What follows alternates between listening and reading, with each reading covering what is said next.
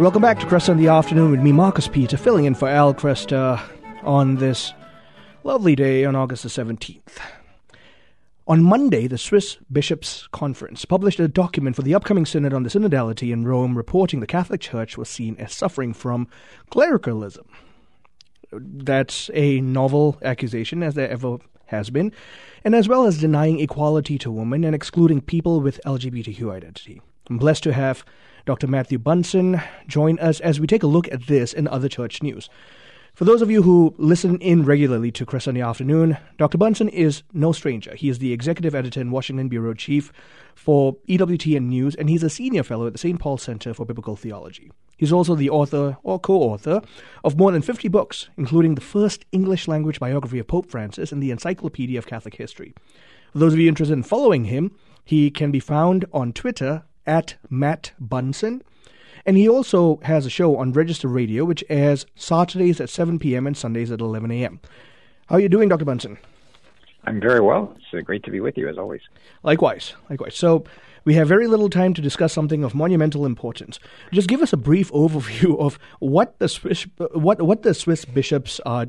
So, I mean, first of all, the synod that the Swiss bishops had, it happened in May. It's not something that's relatively new. We're just looking at the report that's come out. Well, that's right. So first, by way of additional context, the Swiss bishops are acting on one of the things that Pope Francis has asked, and the Synod of Bishops that will be held on the Synod on Synodality next year in Rome in October of 2023, is to have these listening sessions, and then also to apparently really try to find ways to hear from everyone. Now, we have seen different efforts across the globe.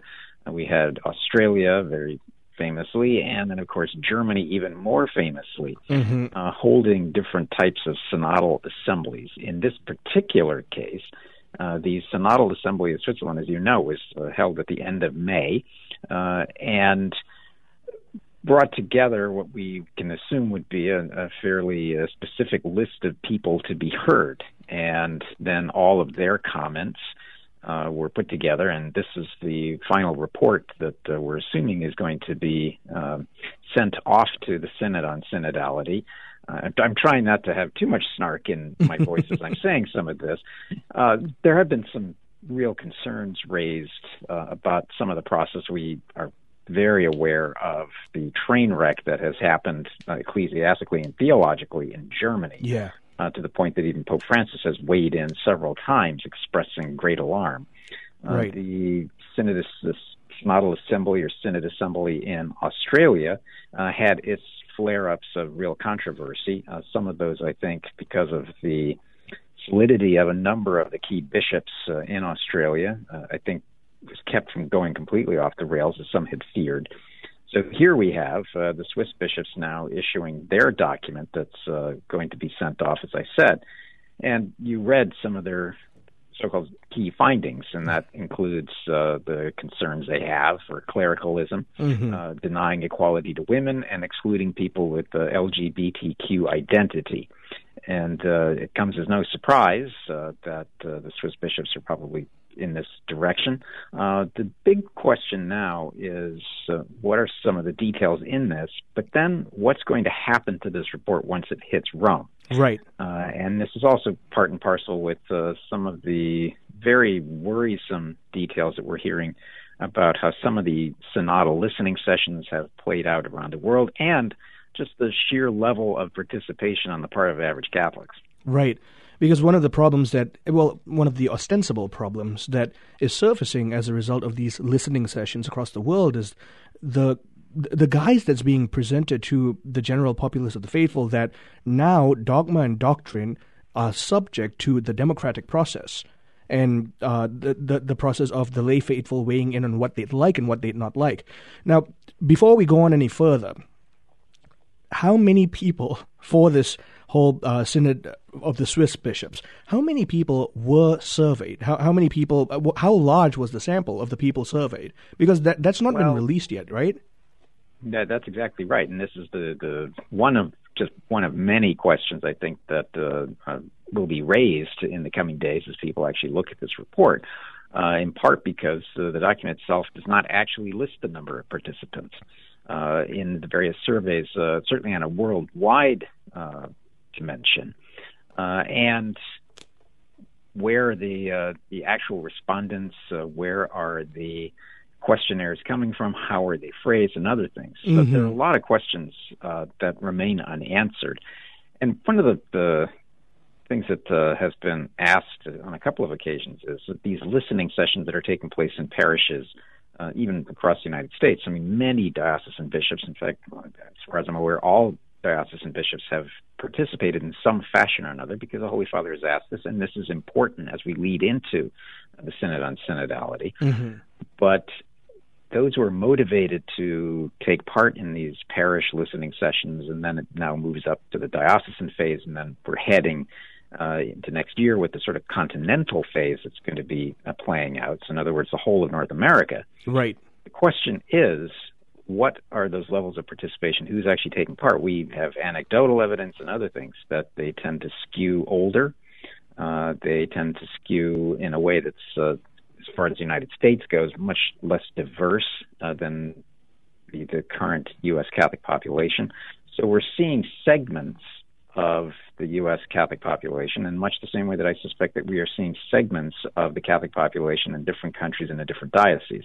Right. Is that a true representation of Catholic concerns globally is, I think, a fair question to ask. And I think that's one of the things we're going to have to explore as more and more of these reports come out.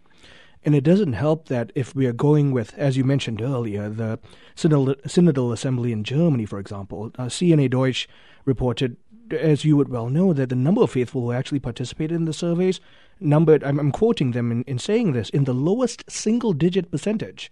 So if that pattern continues on a continental level, then honestly, the survey that we're seeing with the Swiss Assembly might well be reflective of exactly what you said, these minute pockets of people who have been surveyed, and this is reflective of not the global desire of the faithful at large.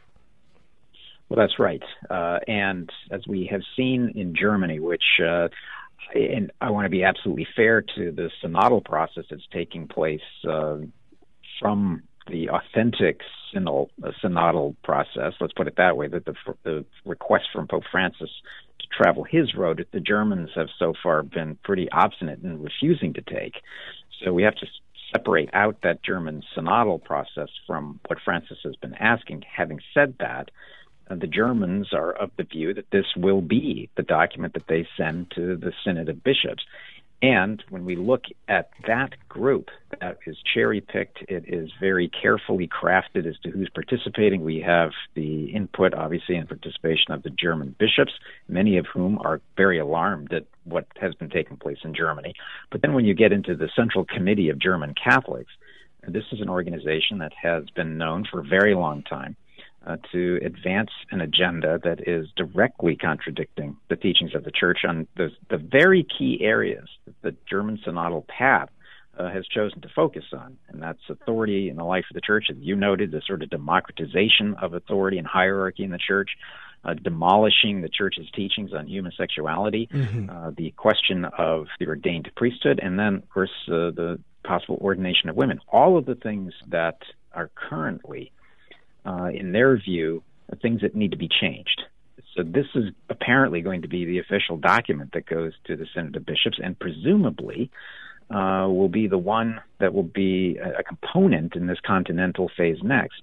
The Swiss bishops now are weighing in with their own document, and I think we're seeing patterns here. We'll have to see what exactly is the end result of these documents and how they're integrated into these continental discussions before they make it all the way back to Rome. I've been talking to Dr. Matthew Bunson, Executive Editor and Washington Bureau Chief for EWTN News and Senior Fellow at St. Paul Center for Biblical Theology. So let's revisit exactly what you just said. One of the problems that's coming out of what we're seeing right now in synodal processes in Europe is that, for example, the Swiss bishops, under the blanket category of clericalism, these veiled attacks against what is essentially magisterially revealed objects of divine revelation, aspects of divine revelation that we have no authority to augment in any way. So what's really going on here in terms of these listening processes? Because denying equality to women is, as you would well note, quite frankly, false in church history. So walk us through what's really going on in terms of the sentiment of the populace. Well, I think what we're seeing in a report like this, as we are seeing not to go back to it again, but I think it's important to do so in this German synodal process, is that we have agendas that are preset, conclusions that are already concluded, that will find their way into these reports. For example, the idea of the devaluation of women and rejection of people from, as they describe it, the LGBTQ spectrum. Are there areas that greater pastoral care is needed? Unquestionably. And I think that's the type of pastoral accompaniment that Pope Francis is talking about. That is far removed, however, from abandoning the teachings of the Church and watering down or abandoning our very clear teaching on things like abortion, of human sexuality, of what is authentic love.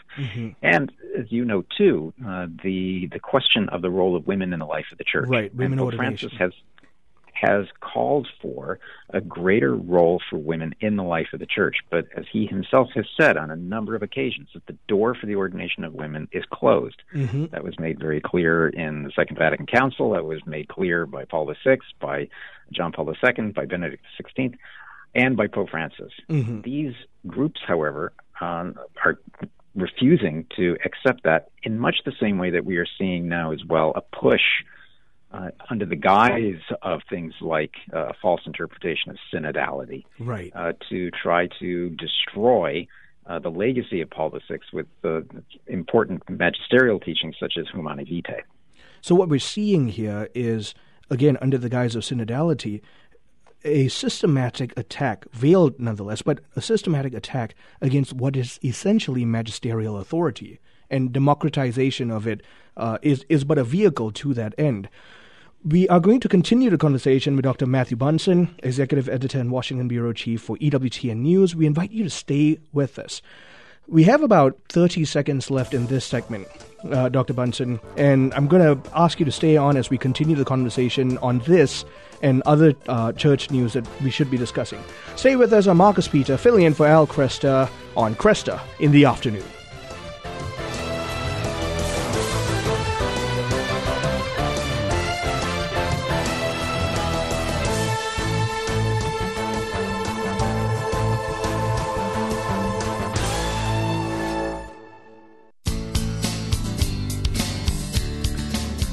Welcome back to Cresta in the Afternoon with me, Marcus Peter, filling in for Al Cresta on this lovely day. We've been talking to Dr. Matthew Bunson about the synodal process amongst the Swiss Bishops' Conference. Dr. Bunson, thank you for staying on the line. So let's finish up our conversation as we were discussing it earlier. And then I'd like to address briefly the issue going on with Cardinal Ouellet and what kind of bearing that has on the local church. So we were talking about how what's happening seems to be a systematic attack against what is ostensibly magisterial authority. So help us see what's going on here, and how can we as the faithful respond to this? Well, I think one of the things that's been very important from the beginning, and in some ways this window has passed a little bit, it has varied significantly from diocese to diocese, as I've been mentioning, and even from parish to parish.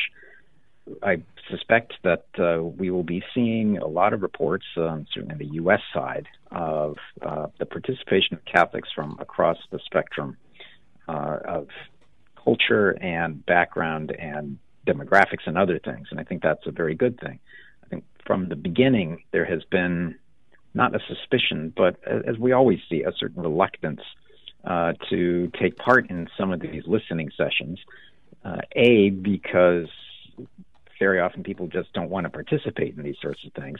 Those who are motivated to participate or who are encouraged to participate have tended so far, I think, to be those who have a lot of complaints against the Church and come from either a certain agenda or a certain perspective. So we're seeing that play out. I think that the Swiss report is a perfect example. When you look, for example, on how they describe minority votes from this group that had gathered, they make the point that those were questioning the need for a synodal culture for the Catholic Church, not changing the role of priests in the current hierarchical shape of the Church, limiting the influence of laymen and women in the Church, and preservation and promotion of traditional forms of liturgy, especially the extraordinary form. What I find striking about just that very quote is that, well, the questioning the need for a synodal culture, that would mean basically you have expressed reservations about the direction that this particular discussion took, or not changing the role of priests in the current hierarchical shape of the Church means that you were probably in favor of maintaining what is the divinely oriented hierarchical structure of the Church as it is. So what we're seeing, I think, in the way the dismissive tone that's taken regarding minority votes is that the concerns that were expressed probably by many faithful Catholics, or that the group that at least took part here, were dismissed out of hand, and that the pre-organized agenda was simply and almost inexorably enacted by this Swiss gathering in exactly the same way that we have seen the voices of concerned Catholics in Germany being dismissed out of hand. Right. And in much the same language that we see, for example, in the culture wars that we have here, especially in those who are confronting things like gender ideology, that if you express concerns about a particular thing, you're simply derided as a homophobe or a hate monger, and therefore you are seemingly disqualified from further participation in the conversation. That's right. That's right. And as long as you are branded as this uncharitable figure, this mean, mad person, anything that you say, regardless of how rational and how sound and fitting it is completely thrown out the window. So, That's absolutely right. So you're familiar with Canon 750, subsection 1, where it talks about how all of the Catholic faithful are bound to common adherence under the leadership of the Sacred Magisterium. And the bishops and the priests especially have a duty to demonstrate this unity to the magisterium in all that they teach and say. What do you think the synodal processes, with the Swiss bishops and then the Australian bishops and the German bishops, what do you think this is doing for the image of the unity of the Church for the lay faithful on the ground? Well, this has been one of the risks for a while now. And the phrase that I think we can use in some ways, I wouldn't characterize for the German synodal path, because this was from the very beginning conceived and executed to achieve its aims. Right, to be willfully schismatic. Exactly. Well, or however they want to express it. Yes. Yeah. What I think we are seeing, and I think this has been the source of frustration for faithful Catholics, is that there has been worry, as I was just mentioning, this reluctance on some to participate, in part because they think that this is a process that's already been hijacked. And I think that would be a word that I've heard from a number of people who were involved in some of the listening sessions and elsewhere, that this process has at times been hijacked. And if we're also looking at, and the numbers are accurate as we saw with Switzerland, we're hearing similar numbers elsewhere, that perhaps 1 to 2% of all Catholics have actually taken part or have been heard in this process. That raises some serious potential issues at the product at the very end. It's basically saying that this is a damaged process. Now, we can say that anytime you're doing surveys, and I want to be very fair to the organizers of the Synod, who are doing their best to canvass and to hear from Catholics literally all over the globe, and that is an immense undertaking. So we have this new continental phase where the bishops' conferences are gathering together these reports. So I think there is wisdom in this process, and this is what Francis has asked us to do, and I think we're trying to do it as best we can. And I think he sees this as important, but Francis also recognizes, I'm sure, that there are going to be risks involved with a process like this, and when we add in the dimensions of the fallen humanity, there has to be room here for some of what we're seeing. Right. And you and I would both know there's a distinction between allowing room for the fallenness of humanity to be taken into account and willfully manipulating the process for the sake of the enabling of the very things that cause a greater fall in human nature. I'd like to pivot our conversation to the issue surrounding Cardinal Ouellet, just to keep the lay faithful apprised of what's going on. I'm talking to Dr. Matthew Bunson, who is the executive editor and Washington bureau chief for EWTN News. So give us a brief overview of what's happening with Cardinal Ouellet and what are some of the things that we need to look out for, because the Vatican's coming under criticism because of this too. It is. So what we're seeing is a class action lawsuit that was filed, in fact, just this week, based on the cases of the testimony of over 100 people regarding possible sexual assault by clerics or church staff in Canada from 1940 to the present. And overall, it names almost 90 different clerics in the accusations in the suit. So let's be clear that this is a civil suit filed against the Archdiocese of Quebec. It's not the same thing as a criminal proceeding. That's right. Now, having said that, as many of our listeners would know, the evidentiary process for a civil suit is very different from a legal one. So we'll have to see how that plays out. Mm-hmm. The highest-ranking person to be named in this lawsuit is Cardinal Marc Ouellet, who is currently the prefect of the dicastery, or former congregation for bishops, which means he is one of the most prominent church leaders in Rome. Mm-hmm. He was the Archbishop of Quebec for a number of years and has been accused by a pastoral intern for improprieties from 2008 to 2010, during the time that he was still the Archbishop of Quebec. This matters, A, because this is a lawsuit of really extensive dimensions. Whenever you have a class action suit of this size, it matters. Any accusation of this type is important, given where we are facing the clergy sexual abuse crisis. But it is also now gaining a lot of attention simply because Cardinal Marc Ouellet has been named in this suit. He was, in 2013, considered papabile, which means that he was considered a possible candidate for the papacy.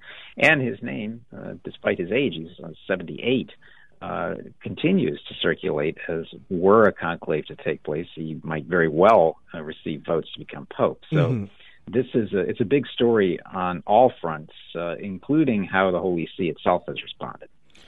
Exactly. So that brings me to my next question, which is these allegations that have been levied in particular against Cardinal Ouellet. The Vatican has known it for the past at least 19 months now, give or take. Yes. And according to the lawsuit, that's right. Right, and therein lies the issue, because what secular media and I guess even the class action lawsuit will come to question is effectively how has the Vatican been handling these allegations that come to their table, and in particular Pope Francis's capacity of handling this is being questioned. Right, and those are questions that emerge almost any time that we have these types of lawsuits or these types of allegations.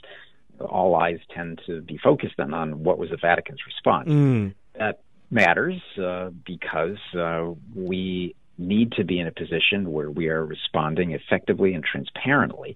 And Pope Francis himself has been, I would argue, a very forceful figure in advancing the campaign against clergy sexual abuse in the Church, picking up where Pope Benedict XVI very famously left off. Right. And many of these allegations would seem at least to fall under Vos Estis Lux Mundi, which was the papal decree that began looking into accusations against bishops. So it's a question I think that many in the media are asking: what has been the Vatican's response? What investigations have taken place regarding Cardinal Ouellet? What are the conclusions of that? All of those are likely to be fodder both for the media, but also for any lawsuit. And in this particular case, the alleged victim accusing Cardinal Ouellet claims that she wrote to Pope Francis in January of 2021, received some kind of a response the next month, and that was the last that she apparently has heard. Now, the Vatican is, I'm certain, looking into this, but where that went. We'll have to see. But again, those are questions that are always going to be asked, and it's the scrutiny born both from expectations of people that the Vatican does need to respond to this, and that the Church needs to respond well and transparently, as I said. But it's also a question of what is justice, and are we really serious in our effort here? Right. Dr. Bunson, I want to thank you for your time here. And we have less than a minute left in this segment. Can you give us a very short exhortation on hope and prayer? Because that's really what we need in response to all that we've just discussed. Well, I think it is, in the face of so many of these accusations, in the face of these ongoing struggles, absolutely essential to maintain that hope. We have the anniversary of John Paul II's entrusting the world to divine mercy. Let's turn to that, and let's not forget that.